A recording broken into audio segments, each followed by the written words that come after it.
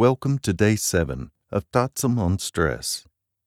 Today we will explore understanding the bodily experience of stress.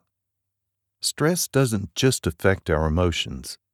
It can also impact our physical health in both the short and the long term. Our mind and body are deeply interconnected.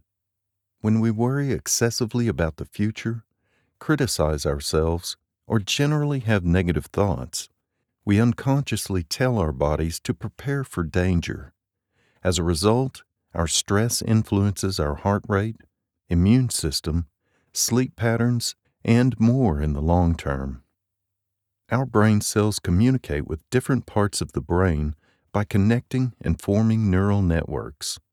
These networks connect the brain's cerebral cortex, where most of our thinking occurs, with the adrenal medulla, the part which activates our body's response.